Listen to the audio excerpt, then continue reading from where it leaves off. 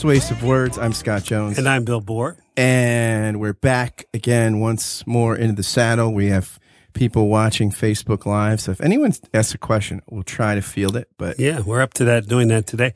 It's stormy day here in northeast part of north of Philadelphia. The skies. Remember that Seinfeld where George was talking about how he saved the whale by pulling the golf ball out. The sea was angry that day, my friends, like an old man trying to send back soup at a deli. And winter is finally going to get here Sunday night. Yeah, I tried to read a Muslim friend of mine posted an article from I guess this week why Game of Thrones is dangerous to our souls, immortal souls, and it was fun to see right-wing Christians come together with Muslims in unity against Game of Thrones. That's what I call ecumenism. There we go. Yep. Well, I will be. I'll be watching. I've been putting my soul in danger. That's just so we know that. Yeah. So this is part of our. So Bill, we have one episode to go before our 150th episode. We're actually going to have somebody who's agreed to actually kind of interview us about the past 149. Yeah, we have compromising pictures of him. So exactly. He's agreed to work with us. We've gotten them from Russian attorneys. Former KGB agents. How many more things do you think are going to drop?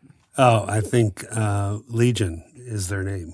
At what point they said like there's different perspectives on how to deal with this, and like Kushner wants like the lawyers to like even go after the little news bar at the bottom and have them update. It's just really interesting. I don't know. Yeah, no, and there's all kinds of other lawsuits. There's multiple lawsuits going against Trump and the Trump campaign that have nothing to do with this. There's one with the Federal Election Commission.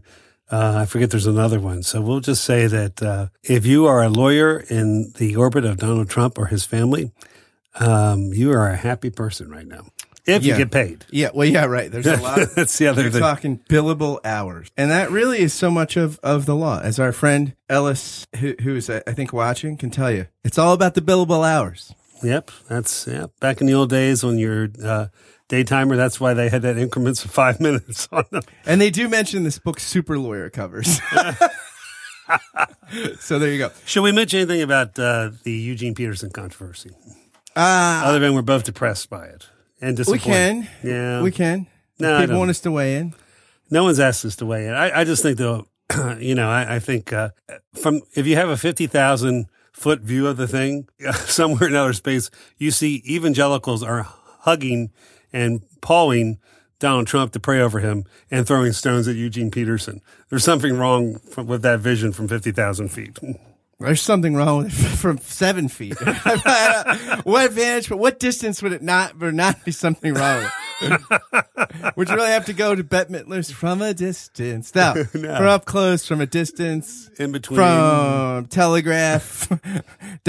Something wrong. Stop. I mean, you could get it across really in any medium. Yeah, I also, it's interesting that I think so many people have things that they think, well, if somebody disagrees with me on X or Y, that everything, their whole structure of their faith is wrong. Right. That all of a sudden someone who you trusted is completely wrong. And so I just find that's, foolish consistency is the hobgoblin of the narrow mind. Yeah, I find it fascinating that these evangelicals who have actually a false ahistorical view of the Bible are constantly evoking some sort of magisterium that they're condemning. They see heresy everywhere, and the fact that their hermeneutic is probably, I wouldn't call it heretical, it's just erroneous, but it's funny to me that or anachronistic, at least, yeah. And so I think it's just interesting to me, and I tell you, man, for we wouldn't do very well in John 8. If the scene in John 8 was to take place now, man, people would be winging stones at that woman before she knew what was going on. Jesus would not be pleased. So no, yeah, I don't know that I do well in any chapter of the Bible, really. I'm sure we could find out. Those out there, if you can find a chapter of the Bible that Scott would do well, please let us know. Nothing in Joshua. No, or Judges. Let's stay away from Judges. No. Really weird stuff. Leviticus. Most of my stuff below the belt is intact, so I could enter the temple. I think Philemon. Philemon, yeah. Yeah, you'd be fine with Philemon. Yeah. So Third John. I asked sometimes, they were doing this commentary series, Rusty Reno at Brazos. That's a great commentary series. I mean, like, it is a fine commentary series. Like in any series, some are better than others, but overall it's excellent. So I said, can I do Third John? I was teasing, like, I've got my name in the hat for Obadiah. I like that. I like it. Yeah, there we go. Obadiah's a little long for me, but Third John, I can. A few more verses than Third John. So we're in the process. We just decided that we would revisit some of our original episodes as we approach the 150th episode, and even beyond, maybe. But some of the early ones they're in an older file format, and I haven't transcribed them. They don't sound great anyway. So we thought we would actually revisit some original themes from the early days, Bill. From the days, yeah. Somebody said they listened, like, they were driving all the time, and they listened to, like, they said something like the sound for episodes 1 to 40 was a little rough. And they listened to them all in like a couple weeks. The first ones we were sitting around one mic in an echoey room. Yeah, I mean, it's pretty interesting. Yeah. So we wanted to revisit friendship. Yes. And I found this quote from Anais Nin. Yes, Anais Nin. I don't know who Anais Nin is. She actually, she hung out with Henry Miller, in the 20s, kind of an early feminist erotic writer, actually. I like it. But a writer, feminist writer. It's not the only reason we should admire her. But yeah, she was a lover of Henry Miller, the great author, and a bunch of those intellectuals there that were in Paris during that time. So I was a free man in Paris once. I like that. Hey, there was a free man in Paris yesterday. Just yesterday. Did you see what he said to Macron's wife? I was almost stumbled. No. Almost got. You did it with your free man in Paris. You are the man. I did it. Nathan says, you are the man. He said to Macron's wife, I mean, you're in beautiful shape. Your body, physically, you're in great shape. On Jimmy Kimmel last night, he kept saying, you could see Trump going into me. He goes, whatever you do, don't say anything about her age. Don't say anything about her age. His inner monologue, and it just, well. Yeah. By the way, I love how Colbert said that, Don Jr., he apologized. His lawyers was like, because I'm just getting it all out there. Of course, because most lawyers, when you watch most crime dramas, lawyers come into the interrogation room, don't stop talking and tweet out everything. All right, back to the friendship. Anais Nin. All right. She says that each friend represents a world in us, a world possibly not born until they arrive. And it is only by this meeting that a new world is born. Yeah, I thought that was very moving.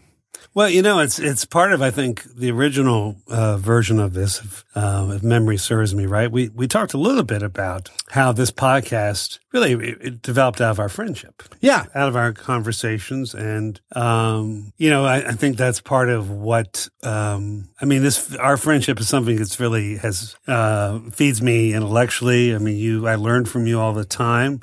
And that's certainly the intellectual give and take, and sometimes we push each other. We don't see everything the same way, but I always learn from you. And it's also born that we've walked through some pretty tough times together as well. Yeah, we've been there. Yeah, I mean, we've been in each other's stories for a long time. Yeah, and I think, it's interesting. Somebody who listens to the podcast and had listened to went back and listened to started listening like last year or this year, and then went back and listened to all of them. He noted some things about like the way we talk, and he asked what I had noticed. So I think actually, as it's going on, the conversations you hear on the podcast get more and more like the conversations that aren't on the podcast. Like I feel like we're less conscious in some ways. Yeah. We're probably more conscious, and by more conscious, I mean maybe not in the best way, like self-conscious. Okay, and I feel like as it's going on, it's a lot more organic, right? Yeah. So if you like the podcast and you're in Philadelphia, you'd enjoy spending time with us. If you don't, you won't, and you're probably not listening anywhere anyway. Right. So that's basically, Steve Lipless, he likes the podcast though, in an inverted kind of. He would love to hang out with us. Yeah, that would be fun for me, too. He's your biggest fan, dude. Oh, yeah. Good. God bless you, Steve, if you're listening. We wanted to take a quick break from our conversation about friendship to thank a few of you, our sponsors. Leah Paulos, Peter Stegenwald, Samantha Blythe, Sari Graham, Jordan Morseberger, and Josh Redder. Thank you all for being my Patreon sponsors. If you want to sponsor this podcast and help keep this content that you enjoy coming out, please just go to patreon.com/Scott Kent Jones. And there you can find information about how to give. If you give just $5 a month, you will get a shout out on this podcast and help develop some future podcast projects that will be unfolding in the future. Thanks again to sponsors. And please, if you like this podcast, consider becoming a Patreon sponsor. And now back to our conversation about friendship. So, yeah, it's, there's an article in the New Yorker a couple years ago, and one of the things they were talking about was they were trying to figure out how, just the nature of friendships and what you learn from primates. And he says that basically, he thinks the number of people we can have as friends, casual friends, like people that, it's about 150. And that's what how many people you'd have at like a large party, right? Those are your casual friends. And then he thinks from there, you go down to a rule of scale. The next step down is basically 50, the number of people you'd call close friends. Maybe you'd have it like like a party that's less a casual party, your inner circle. You see them often, but not so much that you're concerned to be your best friends. They're closer. And then there's the circle of 15, the friends you can turn to for sympathy when you need it, the ones you can confide in about most things. And the most intimate number in this study, it's called this is the Dunbar number, actually, after Mr. Dunbar. The most intimate number, Dunbar number 5, is your close support group. These are your best friends and often family members. Now, on the flip side, groups can extend to 500, the acquaintance level, and to 1,500, the absolute limit, the people for whom you can put a name to a face. When you get over 1,500, I guess you can't do it again, unless you're Bill Clinton, something like that, or you've preternatural relational skills. No, I remember I probably knew my last year in Young Life. I probably knew the name of almost 800 kids in 4 different high schools, but that was the gray matter was still very much more malleable back then. But I think that's an interesting thing. And as I'm even listening to those numbers, I wonder how many people out there have 5 people they could call on at any time, or 15 people that are intimately concerned about their lives. I don't know. I think I think a lot of people don't have those kind of numbers.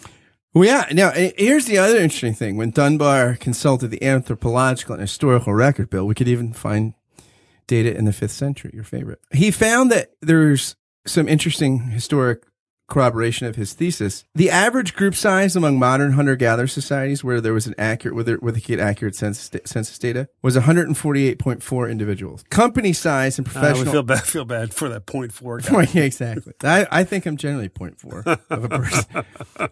And he said company size in professional armies, Dunbar found, was also remarkably close to 150.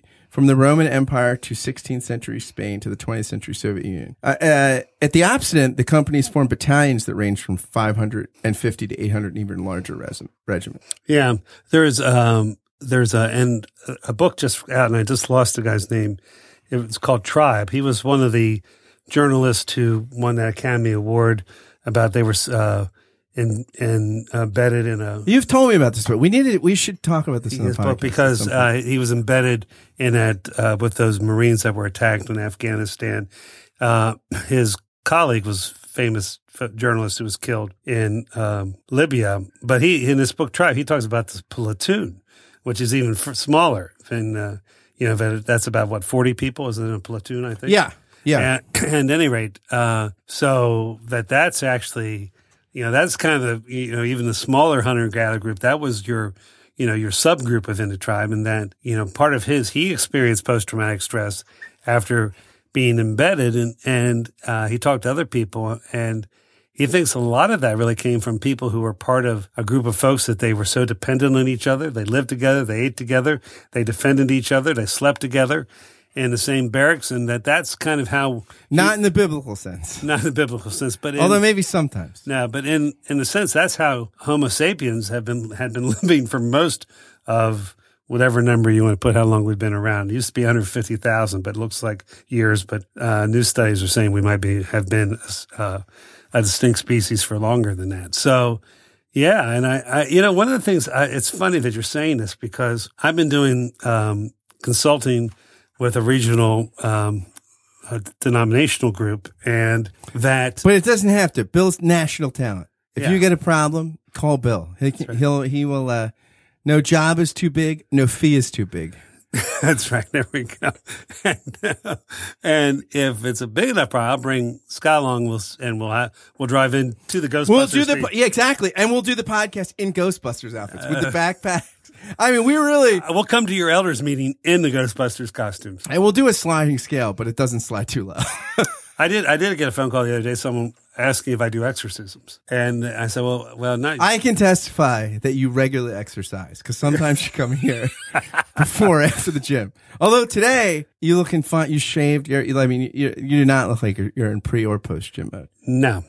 But anyway, I asked the person, "What's your problem?" And they said they keep having sexual dreams about their ex-girlfriend. So I'm pretty sure that's not demons, but I'll get back to you. We don't know. The word succubus doesn't exist for nothing.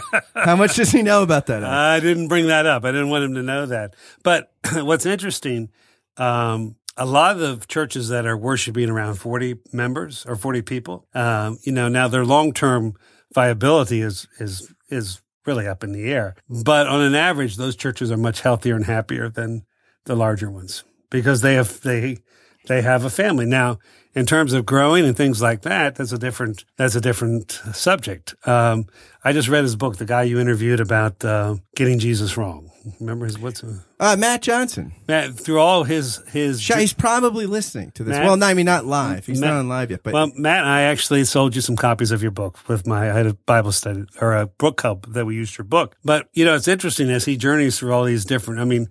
Everything that's going on in Christianity, evangelical Christianity now. Ending up in a smaller church that's really a family, a community.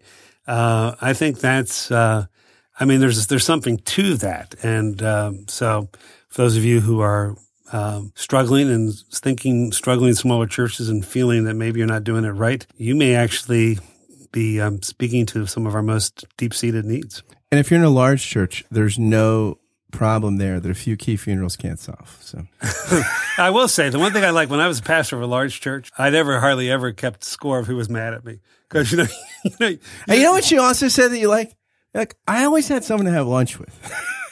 That's true. You always had a lunch date, right? And the other thing I liked about is that I could, and this was maybe tempting and deceptive, but we had generous people. We had a great deacons fund. I could actually solve a lot of short-term problems for people. And it's interesting being, I don't have that kind of power or resource anymore. And it's been an interesting spiritual challenge. Solve those problems one podcast at a time. Yeah. Now, let me tell you, the social media, Bill, has not changed reality. Basically, it looks like our capacities have not really changed. But what it does allow us to do is that it allows us to keep track of people that we would otherwise lose track of just because of the number limit. Yeah. But what's interesting is that somebody just gave us a thumbs up. Who was that? Hi, Karen Collar. Thank you for the thumbs up. I just wanted to address that little.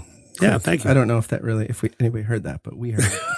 Facebook Live gives we got to really be on our game. So you got to be cagey. Yeah, I forgot. I think I scratched my nose. I forgot we're Facebook Live. Sorry. So when a Michigan State University researcher, Nicole Ellison, surveyed a random sample of undergraduates about their Facebook use, she found that while their median number of Facebook's friends was 300, they only count an average of 75 as actual friends. Yeah. Two of my closest friends in the world, one I haven't seen for a couple of years, and another guy, we talk once in a while, maybe see each other a couple times a year. But it is interesting in terms of what are the friendships that last. Nice thing about Facebook is, I'm in touch with people from every phase and stage of my life. I occasionally, when I'm back home, I have coffee with a person that I've known since grade school, and we went to the same church and everything together, and that's kind of a cool thing. But I do think that sometimes, one of the things that social media reminds us of is how lonely we actually are, and the quest for genuine friendship is as much a task as it ever has been. And I think it's Thomas Aquinas who said that the highest love is friendship. And of course, the highest friendship is to be friends with God. And I do think that, finding ways to stay connected with people, finding ways to share, the most important things in our lives with each other, having someone that, just even someone who can kind of say the honest word to you in love. I mean, how many people do you have in your life that can say the hard thing to you that's safe? I think to me that might be the ultimate measure of what a friend is. Can that person say about anything to you and they're going to, you're not afraid that they're not going to be there anymore for you. And if you become a Patreon sponsor, Bill will do that for you. Just tell him the hard word you need said and he will record it. Yeah, no. For $10, it's an audio file. And at $15, we'll do a full video. By the way, I do want to say something, not to break your... By the way, you jumped me because I was going to talk about Aristotle, so we have to go backwards now, back to the... Okay, I didn't mean to jump you. Because, but I think... I went to the guy who made Aristotle better. I like it. Yeah. That's true. I want to say that we said that we'd give a shout out, which we do often to people that are $5 a month sponsors. If you become a $10 a month sponsor, I think $10 a month, or should I say 15? I don't know what you're about to say. You tell me the market value. I'll say I will record a karaoke song of your choice and send you the WAV file or the MP3. Any song they want sung. I think you have to pay them for that. I think if you I'm sorry. Oh, what did David Babico just say? He said, Bill's got wisdom on this friendship thing until I interrupted him. Dave, thank you. I'm going to stop interrupting Bill. But there you go. So I was going to say... I can't have you see you in action. You are entertaining as a karaoke singer. I was thinking maybe for for $25 a month, I will go do it at McGillen's and video it. I'll do it in front of a couple hundred people and video it and send you the video. You've kind of missed my assessment of the karaoke being a reward. Oh, I'm just going with it anyway. I'm just going. Yeah, I ignore when you say the hard things. That's how we stay friends. Oh my goodness! One of the times on the Howard Stern show once, Jackie Martling, who was the joke writer for years, he used to sing and he wrote the song about Long Island, which was terrible. And Howard's like, Jackie, it's terrible. It's really terrible. He's like, you're just saying that. He's like, no. You don't understand. When people say you're just saying that, it's usually good. Why would I be just saying that? I'm telling you, it's terrible. There's a great scene from, it won the Academy Award a couple of years ago for, foreign films. It's, the English translation is The Great Beauty. And it's a beautiful film, filmed in Rome. And it's about a guy who wrote one great novel when he was 24. And he decided for the rest of his life he was going to be the king of the partiers in Rome. So it starts with him turning 65. But they have this group of intellectual friends, and one woman is a Marxist, is always pontificating, and she's always kind of judging everybody else. And he says to her, you need to stop boring us with all these untruths. And she goes, what do I say if it's untrue? And he goes, do you really want me to say this? And she goes, yes. And then he begins by saying, I say this, we love you anyway. And then he just deconstructs her entire life. And, your life is as miserable as the rest of us. We all are desperate. But I've never seen a scene where it's devastating and everyone around him is going, no, don't say this. But it has nothing to do with the faith. But if there's ever an example of speaking the truth in love and being humble while you're confronting somebody, it's that scene. It's beautifully devastating. The film's The Great Beauty. I don't know that you can speak the truth in love, but I think unless you're Jesus, I think that our tendency. Well, then why were we told to do it? Yeah. I mean, you can't deconstruct everything we're told to do. Sometimes we have to try the best we can to do it. I can deconstruct if I want to. Well, you can. No, I'm just saying. I'm not saying you're not allowed. I didn't mean to. No, I'm just saying. I'm not saying that. As an apologist, I forbid you. No, I think descriptively that is what beauty looks like. That's me forbidding you. Verboten.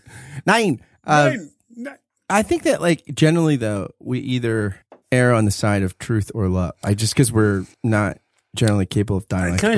You and I both have spoken truth to each other in love. Yeah, but generally, I think everybody's generally either a little more loving or a little more truthful. But how do you measure that? I don't know. I mean, I'm just saying human experience.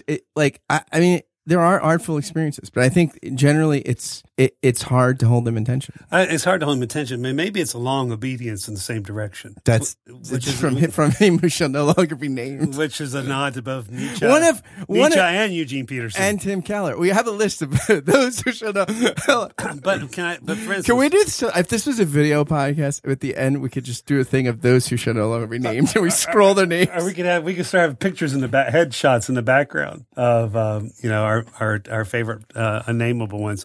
No, but I think it. Maybe some days I get the truth better, some days I get the love better. But if you're walking with someone, this again is friendship. That you know what, regardless if I get it wrong today, okay, I'm going to be here tomorrow, and maybe I have to say I'm sorry. Maybe I have to say I'm sorry because maybe I should have spoken earlier about this, or you know what, I'm sorry because some of what I said to you was more about me than you. But I still think it's speaking the truth in love is maybe the most important dimension, maybe one of the most important things friendship can have. We just got, by the way, a thumbs up from Tier Hardy, and that was just giving us love. Oh, maybe and truth. Maybe he just gave us love and truth. Tier Hardy is part of the Crackers and Grape Juice crack team with our friend Jason Michelli. Yeah. Well, Tier, I look forward to talking to you one day or meeting you. I think I appreciate the work you guys do on that podcast, and you should have Bill and I on together sometime, and then that would kill all your ratings. So all your listeners. And you can, when I came on, I didn't get there, you did truth and love right there in one paragraph. If I didn't get rid of all the listeners, Bill will come on with me. We'll get rid of all the 6 you have left. We'll get rid of. Yeah, it's kind of like I'm the sweeper. Can I just take us back to Aristotle? Absolutely. So Aristotle's got 3 types of friendships, but before we talk about that for every kind, you have to have a couple things going on. You got to feel goodwill for each other. That is, wish each other's good. You got to be also aware of each other's goodwill. And thirdly, the cause of the goodwill must be one of the lovable qualities you mentioned above, which are utility, pleasure, and the good. These are the 3 kinds of friendships. So one of those things. And this is interesting because you can't be friends. He thinks that all of this is necessary because you can't be friends with an inanimate object, despite how much these robot dolls. And I love Lamp. Yeah, and these robot dolls. Are you just saying that because Lamp's in the room? No, I love Lamp. And these robot dolls get better and better in Japan, apparently. But, Aristotle does state, though, that it's ridiculous to wish well a bottle of wine. A bottle of scotch, maybe not. But you can't have mutual goodwill there. So that's the thing. There has to be this kind of reciprocity. So the first level of friendship is friendship of utility, right? Right. Those are friends whose affection is based on utility, and they don't love each other in themselves, but insofar as some benefit accrues to them for each other, right? Like, you come to my daughter's wedding and you want a favor. But there are people who you wind up like, let's say you become friends with the starter on the golf course. He likes your jokes. I become friends with the person who cut your hair. Exactly. One of those or things. Your favorite waitress. And interest that you are friends with the one who cuts my hair because I cut my hair. But no, I was trying to illustrate. I cut my own hair. But you have achieved that friendship goal. So that this friend is not loved for their own sake though, but for the benefit. So theoretically, the starter at the golf course who likes your jokes and, likes your insights and bumps you up a little bit on the tee time or whatever, if he loses the starter job, or you lose your sense of humor, I guess. I don't know, whatever. Or you're these things are very base but they're not completely inauthentic. I mean, people in politics and business also have friends that they're mutually beneficial to each other. Right. Yeah. And there's some real regard, right? Yeah. Pro quo, yeah. Number 2 is friendships of pleasure, where we enjoy them not just for what they can do for us, but because they're agreeable. I might have just confused 1 and 2 because really business partners or classmates are generally type 1, but these are type 2 are people that they share the same hobbies, hunting partners, drinking buddies, maybe a romantic liaison or something like that. I had great friendships with the guys. We watched our kids play lacrosse together, and that really close to those guys. Had a lot of fun. We'd have lunch during those times. Over those couple of years, we had a great run with our team, and felt close to those guys, and never talked to them again after the last lacrosse game. So I think that's a classic example. I think it was real while it was lasting. It's interesting too because Aristotle thinks that with the young, friendships of pleasure happen more often. I guess you get a little more cynical or wise, or the combination of the two, and you get more as you get older. You get more utility. You want friends that are useful. Well, you also not just pleasure. You can have, a lot of people have a different best friend every year as kids. I mean, just because of whatever. Yeah. You often say, "I have too many friends." I'd say that about you. Yeah, exactly. Yeah. Well, I just like a lot of people. Well, no, I'm not against. But we've made a list of people I don't like, which we shall. I often don't say that, but we will not read on the air. For $50 a month, Bill will read out and comment on the people I don't like. And a lot of that list has gotten much longer over the past few years as we've talked about it. Yeah. Sometimes I call you just to tell you I don't like someone. But because initially there was an early conversation in our friendship where I said, you have more close friends than people I know in the world. Yeah. And so the first time you said, I really don't like that person, it was like, there was dun, dun, dun. There was really, I literally heard music and there was light that shone. I have the most friendships, the best. I have such good relationships. So.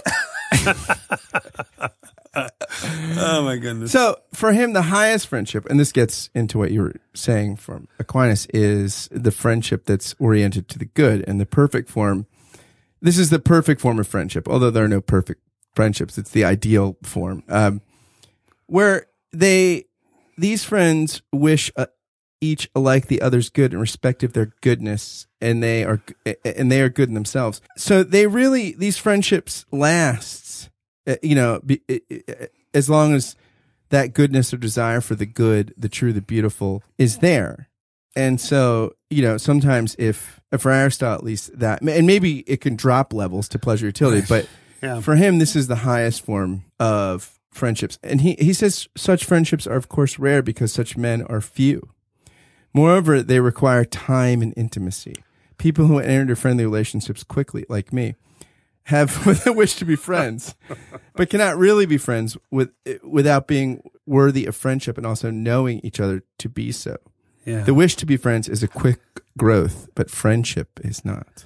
One of the things that's interesting, towards the end of Thomas Halleck's book, I Want You to Be, he has this really poignant, it's something I've had to go back and reread a couple times, his discussion of death. But he talks this really poignant. I don't know how old he is, but he's saying, he's getting older, and so he has friends and family people who are dying. And he talks a little bit about how, two things happen. There's a part of me that dies with the loss of each friendship. But my hope is that there's a part of me that's taken to eternity as well. But that is, I think to care and love people enough that when they're gone, that you miss them deeply, that there are really holes. There's this one guy who died way too young who, there's still a hole there. I mean, he and I had, he was a special guy. And, anyway, so I have not forgotten about you, Joe. Anyway. Yeah. And, it's interesting too, that like Aristotle's view is decidedly pre-Christian, and that he's skeptical that you could ever have friendship with the divine, which Aquinas is critical of. Aristotle's God was not something you could have a relationship. Could you have a relationship with Bette Midler's God from a distance? Well, easier than Aristotle's God. I don't know. Yeah, I don't know. Right. No, that's from a Christian perspective, that's part of Aquinas' corrective of Aristotle, though I think he corrects Aristotle in other places as well. Yeah, I think that, it's interesting. Pope Benedict summarizes sort of the impact of the incarnation on friendship. He says, Jesus calls me his friend. He welcomes me into the circle of those he had spoken to in the upper room, into the circle of those whom he knows in a very special way, and who thereby come to know him in a very special way. No longer servants, but friends. Yeah, and also something also unique, I think, about Christian relationships that Bonhoeffer talks about in Life Together, that it's the Christ in you being loved by the Christ in me. But the other dimension of, this is where grace comes in. So, for instance, our poor misguided apologist friends out there, there's a sense where before we maybe are... as opposed to our rich guided ones. Rich. Well, I guess we've got to, if they're getting guidance, they got to pay for it. There we go. Yeah. But anyway, but I'm just thinking in terms of how this mean spirit that's in Christianity. And right now, and actually it's, as God said to Cain, it's lurking beside me as well. It's, I'm struggling with this. How do I dwell in the idea that I need to surrender to the love of God that's alien and within me, but that's my connection to the alien love in the other person as well. So there's a sense where that I sometimes have to surrender to God's good judgment on the world and God's good gift of placing His love within each of us. Yeah, and I think two things, which I think three thoughts, but the first is that to be friends with God is to be friends with one for whom power and control are not synonyms. Yeah. And so I think that one of the things that generally ruins friendships is the desire to control. Like, that the moment you want to control something, generally anything in life you can ruin by wanting to control it. That's so true. But so, and also I think, I was thinking, I've talked about this a lot, like of late, I've been telling you this Robert Jensen passage in Story and Promise, how he says that, certain realities make our future dependent on the past. So if this, then this. And then if you achieve or don't achieve or whatever, forever your future is colored by this past mark you didn't meet, or if you met, you're afraid you won't meet it again. And he says, the gospel comes to us like a promise, which actually the future changes your past. Yeah. And I think friends give you space to reinvent yourself and to or be reinvented or grow, change, devolve, revolve, evolve. Lewis Smead said, the great Christian psychologist Fuller, said that he was married 7 times to the same woman. Yeah. And most marriages that are healthy and where there are people, where people are friends and weather storms together and affection continues to grow, right? There's putting away, there's the seed goes in the ground, dies, and there's a rebirth. And so there's space to let people be reborn and for things about them to change and for circumstances to change and to allow each other to have the space to be, to be something new. Yeah. I mean, maybe in some levels, that's why old friendships, are the most precious because they have reinvented it. They've, not the friendships where you have to revert back to your college days or childhood days and that's all you have to talk about, but friendships that have had to grow and change and forgive and be forgiven over a period of time. Yeah. And I remember years ago when we became closer, I mean, we were friends, but we became much closer several years ago. This is PP, not PP tape, but pre-podcast. This is P squared. So, I remember saying something to you because you're a mentor to a lot of people and you're a mentor to me. I mean, still are in many ways. I mean, you teach me a lot, but so you need, you tend to parentify your people that teach you things. And I mean, I remember telling you, Bill, I think I've got to let you be something different to me and it'll take me a while to get the hang of it. Yeah. Yeah. And now I berate you for your fashion sense all the time. So mission accomplished. No, I'm thankful for each stage of our friendship, but I'm most thankful that for where we are now. And it's my prayer to continue to grow in that. And tell somebody who's your friend.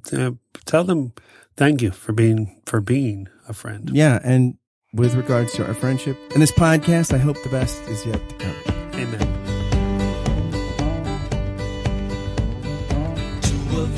Riding nowhere, spending someone's hard-earned pay. You and me Sunday driving, not arriving on our way back home. We're on our way home. We're on our way home. We're going home.